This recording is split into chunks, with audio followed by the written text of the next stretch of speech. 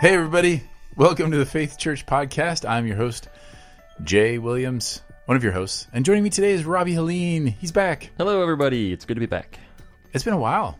It has been a while. I feel like we say that a lot. I feel like I go on I know, and it's going to happen again. Hiatus. This is actually just foreshadowing. This is the first time we've been together for a while, and it'll be the last time we're going to be together for a while. I don't know when the next time is that we will record a podcast together. Maybe Easter week? Because you're out of town, then I'm out of town, and then And then Jeff gets used to being at this mic and doesn't let me back. Well, it's not just Jeff. Christoph was the last 2 weeks, which he did a great job. Right on. He does do a good job. He does. I mean, it may or may not be some of his background in radio that makes him extra awesome It definitely helps. It definitely helps. Doesn't hurt. It's so funny, though. He does not get nearly as flustered by me behind the microphone as he does part of like that just professionalism. in the office. Oh, that's true. Oh, okay. So when he gets his game face on, when the then mic's hot, then my he's tomfoolery all does business. not. It doesn't rattle him at all. That's interesting. I feel goes. more flustered. Right. That's what's so weird. You're not flustered by me in the wild. You're not flustered by me at all. No. But here in you captivity, are. when I'm captive behind the mic, the pressure's on, and I'm easily flustered. So Christoph does better in captivity. Like he's good under pressure that way, and you just like, I don't know. So anyway, I crack under the pressure. So yeah, you're back. You went warm places, which is great. Which was great. And then you came back to freezing rain and snow and slush. Yes. Now I am not down on Wisconsin, but I did find that it was delightfully ironic that we left our warm tropical climate, and the last day when we flew home, it was like pouring rain. It was overcast, miserable, just pouring rain. So we felt like, hey, this is kind of awesome. Like you want the day that you leave to be the horrible day because you feel like, great, now I'm leaving this miserable nonsense and going back home. Yeah. And then we flew home, and when we get off the plane in Wisconsin, somehow Wisconsin managed to have even more horrible weather. The rain was freezing, and the fog was like bonkers thick, and it was just like, well, this managed to somehow be worse. But I mean, still glad to be that's home. March. We have a tendency to leave during the best weather that Wisconsin has. Really? Yeah, I don't know why that's we do that. That's bad timing. We wait. We go way too late in the spring. Okay. And then we go way too early in the fall. So you miss like when everything blooms, you take off and then you come back. Pretty much. Wow. Yeah, I don't know what our deal is, but whatever. That is not what we're talking about today. So last weekend, you guys all stuck me with, I feel like I get a bad rap because every time you guys have a hard topic, you get up there and you're like, whoa, Jay didn't want to preach this one. And then nobody mentions the fact that I get Acts 5. I get Ananias and Sapphira, which it's a great passage. I'm not complaining about preaching it, but I mean, come on.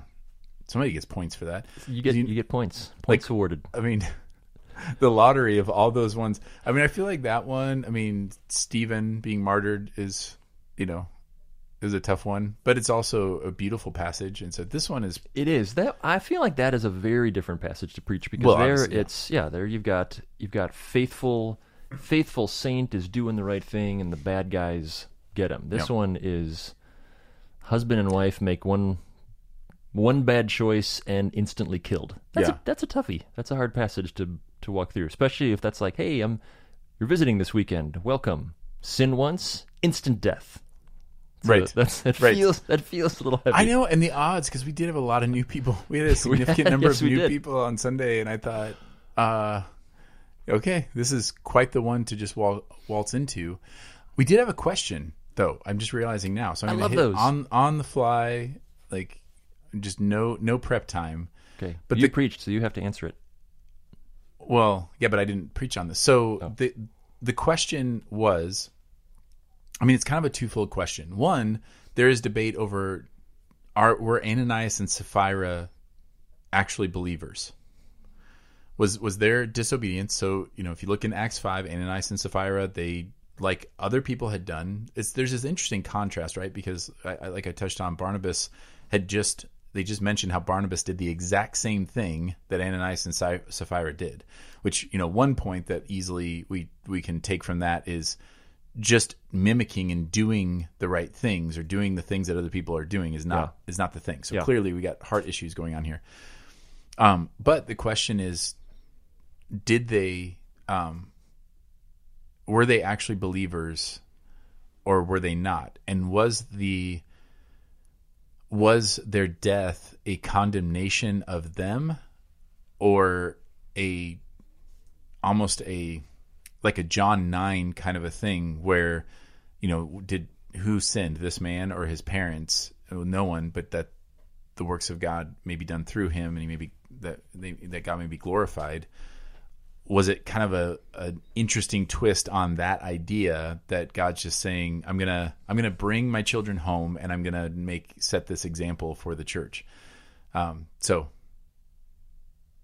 yeah, I think that's a great question. I think I love that whoever asked that is thinking through the passage, and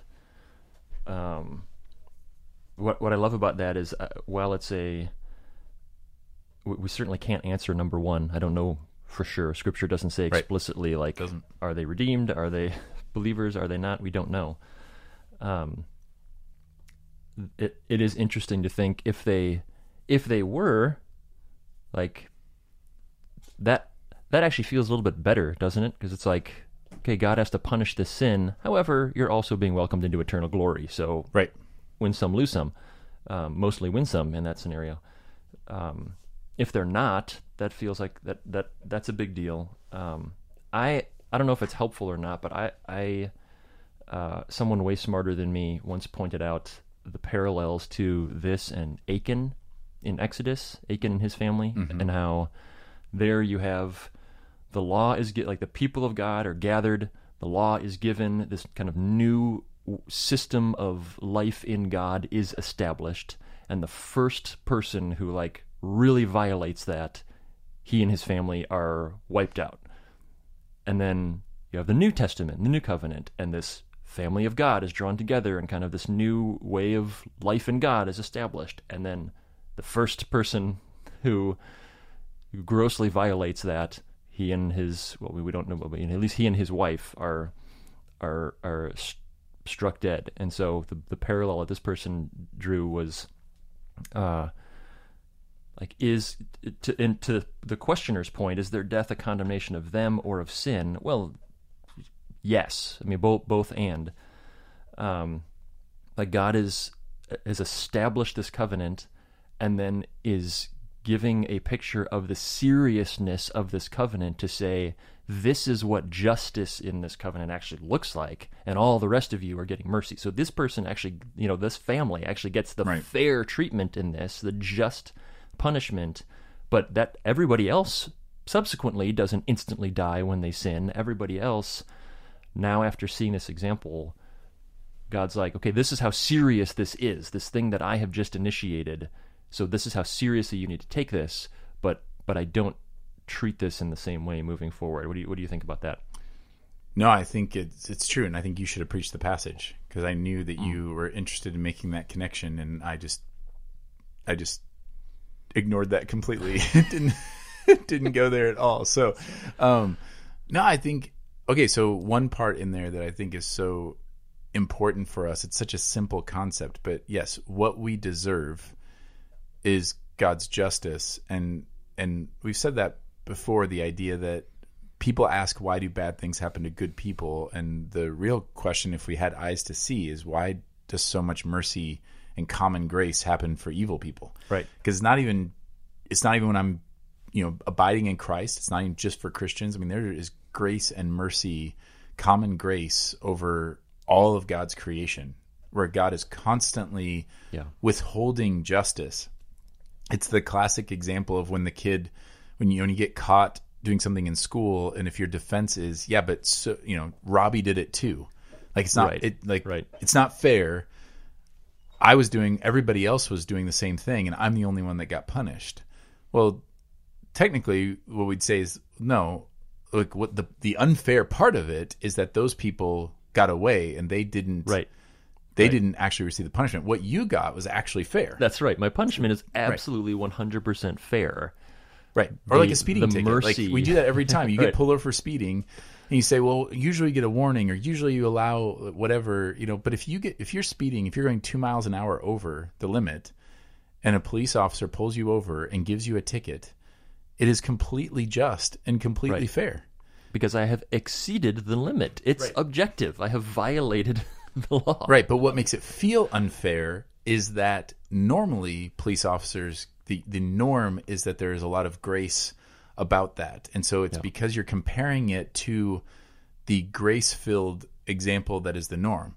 So it's the norm, the fact that billions of people right now on planet Earth who are actively rebelling against God in all kinds of different ways, leading to the destruction of all his creation, and they're breathing their next breath, is a constant act of mercy. Yeah. It's a constant withholding of judgment and justice. And then when something goes awry, or when something it's only in contrast to that extravagant mercy that it feels unfair, but it's not. And so, it's a hard thing to look at with Ananias and Sapphira, that what you're actually seeing is this glimpse of this is what justice actually looks like. This is fair. This is what fairness looks like. Yeah. And I do think that, which is why I spent time talking about the seriousness of sin. Yeah. Because it's easy to look at something like that and say, that didn't seem like that big of a deal. Like they just little white lie in the midst of doing something good that most people would see as good. Like they didn't have to sell it. Peter says that you didn't have to sell it. Right.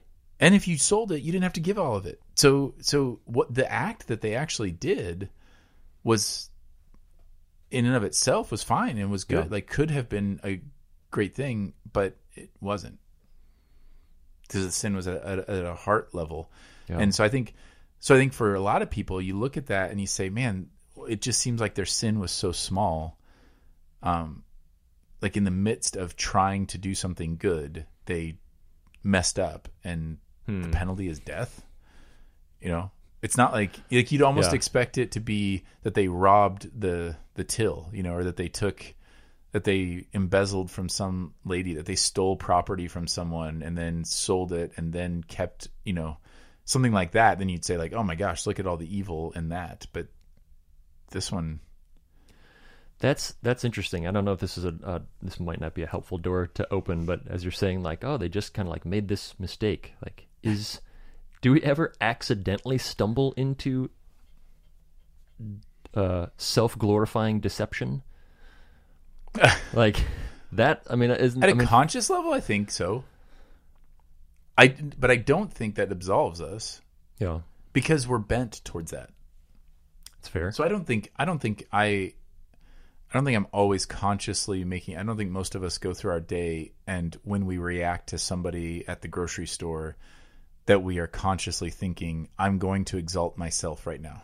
Like I am making a choice to not exalt God. I'm exalting myself. That's so subtle. That's true. But I mean, they make a point, like this is premeditated. Like they thought through this. Like, so this isn't just a reaction or a response. Like Peter makes the point of like, you planned to deceive the Holy Spirit. Right. And so here's the question. And I think it's a legitimate question. What does that mean? Which part of it? Because I do I one thing I left out of the sermon was I kind of went through a thought process for them. Like, what does that look like to think through this, to do that exactly that, to say this is what we're going to do. And I could imagine a scenario where they look at what Barnabas did and then they say, we should do something like that. But all of a sudden the desire of like, well, but this is my property. And so do I have to give all of it? We're doing this great thing by selling it, so I don't have to give all of it. And but people are going to judge that. They're going to compare us to Barnabas, and so it's none of their business how much we actually gave. So we'll just say that we're giving it all, but it's because they don't really need to know what we made or whatever. That's my own business.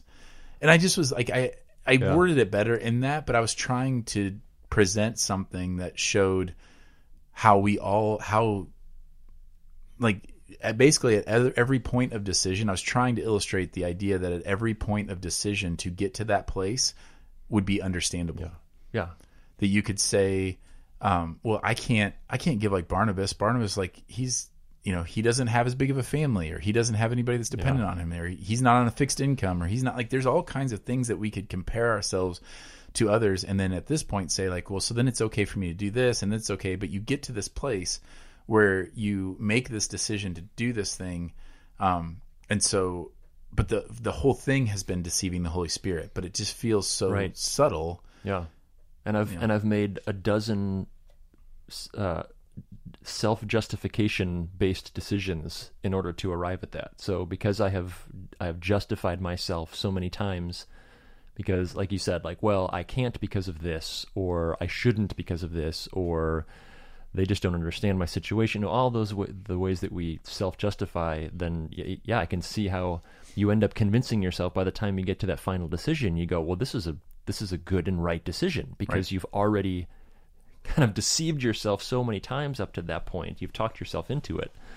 And the point that I was really trying to land on it, and that is where I ended up jumping back on the train, was the one thing they didn't do probably during that whole time was ask the Holy Spirit. Right.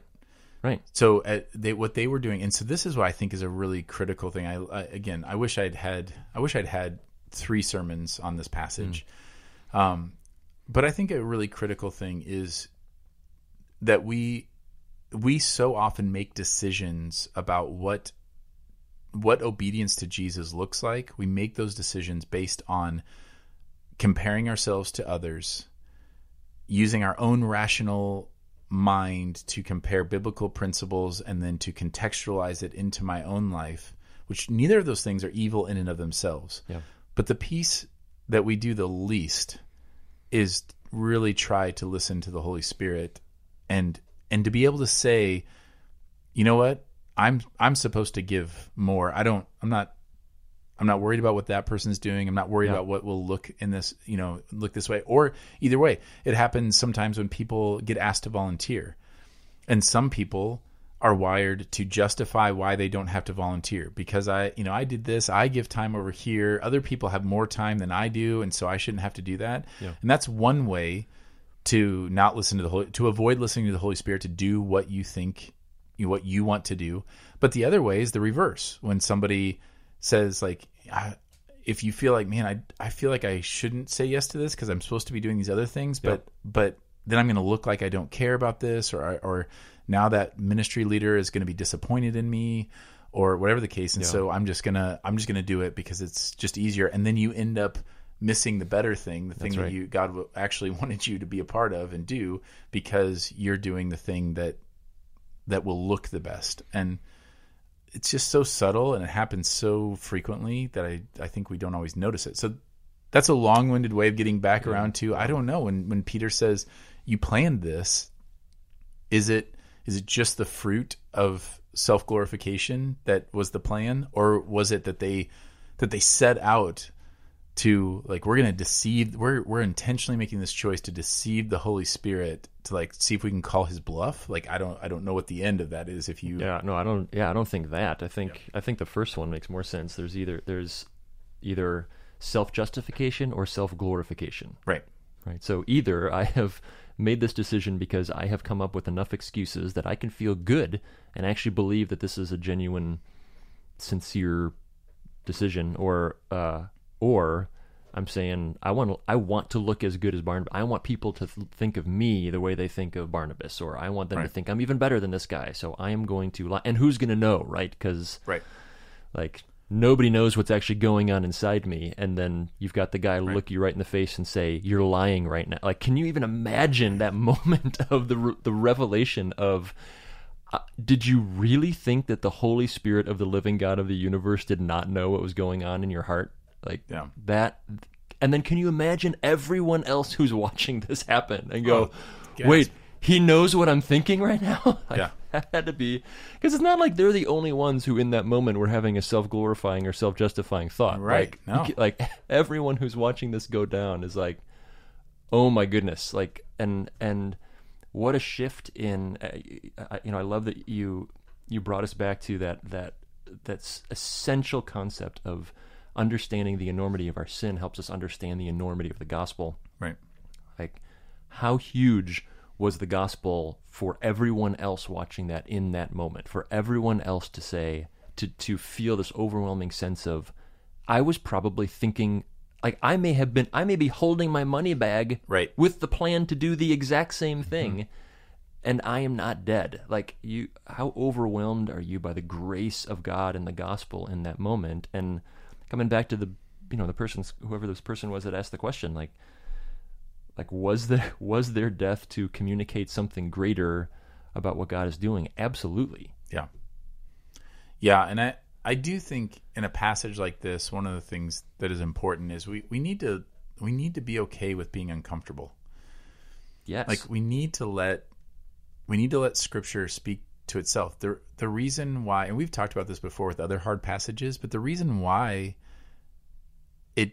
the Bible doesn't say whether Ananias and Sapphira went to be with Jesus or went to everlasting judgment is because we're not supposed to know. I mean, it's not the point. It's not essential. It's not essential. We'll obviously know at some point, but that means that that's not the point. And I think when we do, and I see this all the time in the Old Testament and other passages in the New Testament, where if we find ourselves trying to explain why it can't mean can't mean what it actually says, or emphasizing the silence of what's going on rather than what's actually happening, that we try to explain like, well, it couldn't have been this, for this reason, like we do with the money thing. I really do think that is I think that is revealing of just how deeply ingrained the love of money is in our culture. No, that certainly. We would just so immediately like, well, it can't be about what they gave. Like it can't have anything to do. It can't have anything to do with the money piece. The money piece, because I don't want it to have anything to do with the money piece. And we tend to do that. Or in this, like it can't be that God condemned that. Like, well, yes, it can. But if it pushes against our constructed ideas of who God is, or pushes against our ability to understand the mind of God, then we are very quick to want to try to be kind of God's PR man, or to fill in the blank with some things to make us feel better about the passage. But we have to understand that a lot of uncomfortable passages are in Scripture to make us uncomfortable. And if we come up with some interpretation or spin or explanation that takes away that discomfort, then we miss out on what God is actually trying to do in this, right? Because there's a lot of ways that you can remove the discomfort from this passage, right? I can easily categorize them as, well, obviously they were unsaved and they were totally diabolical, and so I mean it's a good thing I don't ever have to worry about that, which then leads me down the trajectory of, so luckily I don't have to worry about whether or not I'm being self-righteous or self-glorifying like they were, because well, I'm saved, so that's not going to happen to me, and I end up shrinking the gospel rather than allowing that to shine a spotlight on the corrosiveness of my sin, and saying I am much more like them than I am unlike them. I do what they're doing far more frequently than they ever had a chance to do, and yet I'm still walking this earth. That is an extraordinary example of God's grace and his unnecessary, undeserved kindness. Yeah, that's really interesting. You point out that we are much more like them than we are unlike them. I don't know if I can say this succinctly, so I'll try. But it's a psychological phenomenon that when you read of something tragic happening to someone, that our brain immediately tries to create distance with the victim of that, to either say like, well, they made a dumb choice, or they made, like, there was a tragic story recently of a guy that was mauled by a grizzly in Yellowstone going on a backpacking trip with his buddy, and immediately, like, I know of this phenomenon, I see it all the time. You hear something like that, and you immediately want to find how you're different from them to convince yourself that won't happen to me. It's a defense mechanism. Like, if I see myself, it's like why it's so terrifying to see, if somebody dies of some kind of illness and they're the exact same age as you, that's a terrifying thing, because you're like, and I quickly got to figure out, like, well, did we have different exercise patterns? Did we have different, like, what choice did they make that created the situation for them? And I need to be able to distance myself from that and say, like, well, I'm okay because I don't make those decisions, which is what you're talking about with the Ananias and Sapphira. If I can say they weren't believers, or that they were like somehow more evil, or something else was going on there, then I distance myself and say, well, so I'm not them.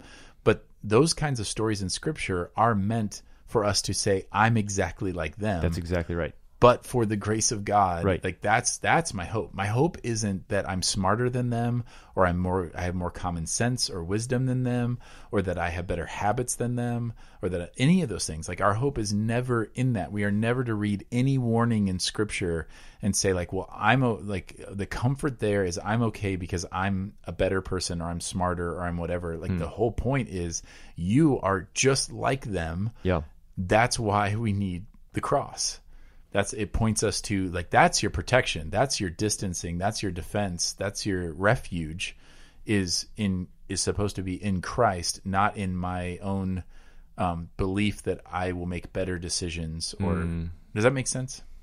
Yeah, and my brain's going 5 different directions with that illustration, and how many different ways the grizzly bear illustration can.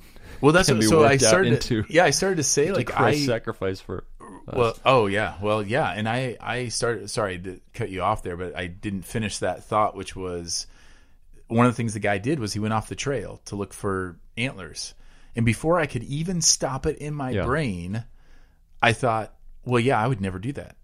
Right. That was ridiculous. Yeah. Why would you go off trail and get separated? He got separated from his friend and ended up off trail somewhere else looking for antlers, and that's when he had the encounter. As if the grizzly was looking at it and going, hey, as long as you're on the trail, we were totally good. Yeah. But you came into my territory, like, we have an agreement. Like, no, of course not. But before I could even stop it, the thought was, well, I'm smarter than that. And I immediately confronted that and go, oh my goodness, look at that. Look how immediate it is. Happened all the time with COVID or any kind of illness or whatever. Like, there's just the idea, like, oh yeah, but I wouldn't have done that. And so It's such an easy defense because it's 100% imaginary. Right. Because you have absolutely no idea what you would do in that scenario. And it's not like, I mean, people who go hiking on trails, like, part of the fun is going off the trail so you can get that cool picture, or you see that amazing tree, or you see that flower, or you see whatever. Like, that's part of the fun of hiking. So, like, it is, I mean, if the guy's walking around with a bag full of fresh salmon hanging over his back, or he's, poking a bear cub with a stick, well, then you go, all right, that was pretty unwise. Yes. I'm probably not going to carry a sack full of fresh salmon through the woods, riddled with bears. But the reality is he probably did exactly everything that you and I would have done in order to be properly prepared to go for this hike. If not more. If not more, right. He's probably much better at this than you and I are. And yet, how different would it be if instead I looked at that and thought, oh my goodness, how many times have I been on a hike and I had no idea that, like, 3 trees away was a mountain lion, like something that could have just taken me out in an instant, and I had no idea that it was that by the grace of God he stayed that beast and allowed me to just continue on and take my selfies in the woods. But you're right, we don't think that way. We think, how am I better than this person? And man, we just miss out on so much of the glory of the gospel in that. Jesus gets so tiny and the gospel gets so tiny and so underwhelming, and I end up suffering because of that, because I don't get to enjoy all of the immeasurable fullness that the gospel is. Yeah, I mean, it comes back to so often I want to be in control. Yeah. I want to feel like I have control, whether it's control over my circumstances or control over. Wait, why are you showing me notes? Oh, come on, man! You knew I had to do that. Robbie's showing me like you got 4 minutes because you're. But I want to be in control over my circumstances. I want to be in control over my fate. I want to be and then I want to be in control over my justification. Yes, absolutely. And so that's where it ends up coming down to, and that's the insidiousness of it, and why I wanted to spend time talking about let yourself. It's this strange upside down kingdom way that it's only in seeing the depravity of my own sin and how evil the sin is in me that I can fully embrace and receive all the blessing of the cross and of my redemption. Yeah. if I try to be in control of that, that's when I go into self-justification. That's when I want to say, like, oh, my sin isn't as bad as those over there, or I wouldn't do that. All those things are attempts to tell God, no, I've got most of this. I might need a little bit of your help here at the end, like, because, hey, nobody's perfect, and we all need a little bit of help at some time. But what we do when we do that is we just completely rob ourselves of the joy of our redemption and the power to actually live new lives. Yeah. Yes. Because I mean that ultimately Ananias and Sapphira, regardless of what their current state is, at the very least they missed out on just fully embracing. Imagine if they would have said to Peter, hey, we sold this, but we feel like we're only supposed to give like 50% of it. So here's 50% of the proceeds. Yeah. That's a scary thing to say. I believe this is what the Holy Spirit's asking me to do, and I'm trying to be obedient to him. And there would have been people in that crowd that would have been like, Barnabas gave more. Right. And okay. But meanwhile, you got Zacchaeus back in the crowd going, yeah, buddy. Right. Join the 50% crowd. Right. That's right. There are people, but the thing is that ultimately this is where it all comes back to then, am I submitted to the Holy Spirit or am I submitted to men? Because ultimately when we find out, when I'm trying to take control, I actually lose that because I'm at the whim of the culture and the people around me. But it's so much better to be honest with the Holy Spirit and listen to him and trust him because he loves you and he is gracious and patient and kind and powerful, and that's a way better place to to be walking in obedience out of a desire to just abide in him rather than trying to look like something. Yeah. Dude, that's good. And that's one of the things we brought that up quite a bit over the last couple of months, the importance of listening to the Holy Spirit. And we want to always acknowledge that can be difficult to do. Like that takes practice in being able to discern his voice as distinct from just my own inner monologue, or the voices of people around us that have kind of gotten implanted in our heads and our imaginations and even into our hearts. And so we need help with that. So if you're listening to this and you're saying, that's great, I want that, I just don't know how to do that, then we're here to help with that. We want to either ask the people that you're in community with to help you with that, or come and ask us, and we would love to help walk you through, like, how do you discern when it is the Spirit's voice and just your own sense of self-justification? When are we kind of putting a God decal on, like, well, I think God's telling me to do this, when it really isn't him at all? And when am I completely ignoring what he's telling me to say and do? We need one another to help sometimes discern that voice, and we want to help you do that. So I'm going to jump in here. Do it. Yeah, because you just said that's a really important point, the putting the God decal on things. Like, as we're talking more about listening to the Holy Spirit and discerning the Holy Spirit, it's okay to say, I'm not hearing anything right now. I don't know what God is asking me to do. And so I am relying on the wisdom. I asked for wisdom, and this is what seems to make sense. I'm doing this in faith. So whatever you do it in faith. Don't do it like turning away from the Holy Spirit and not asking. But that'll protect you from, if you do believe the Holy Spirit is telling you to do something, by all means do it. And if you don't, and if you're not hearing, then ask for prayer and ask for help and ask for discernment and wisdom, and then step out in faith and do what you believe is the faithful thing to do. And that's okay. That's okay too. Like, I don't, you and I would say that, like, it's not every day or every hour that I have a clear impression from the Holy Spirit to say, go talk to that person. Sometimes I just go talk to somebody because I'm like, that's what seemed to make sense in the moment, and just let it be what it is, and then trust and listen along the way. There you go. That was my jump in. Good jump in. Strong jump in. Strong finish. Land that plane. We love you, church. Thank you for listening in. We want to be praying for you, be praying with you, and be helping you as we follow Jesus together. So please don't hesitate to reach out if we can help you do that. And in the meantime, grace and peace to you.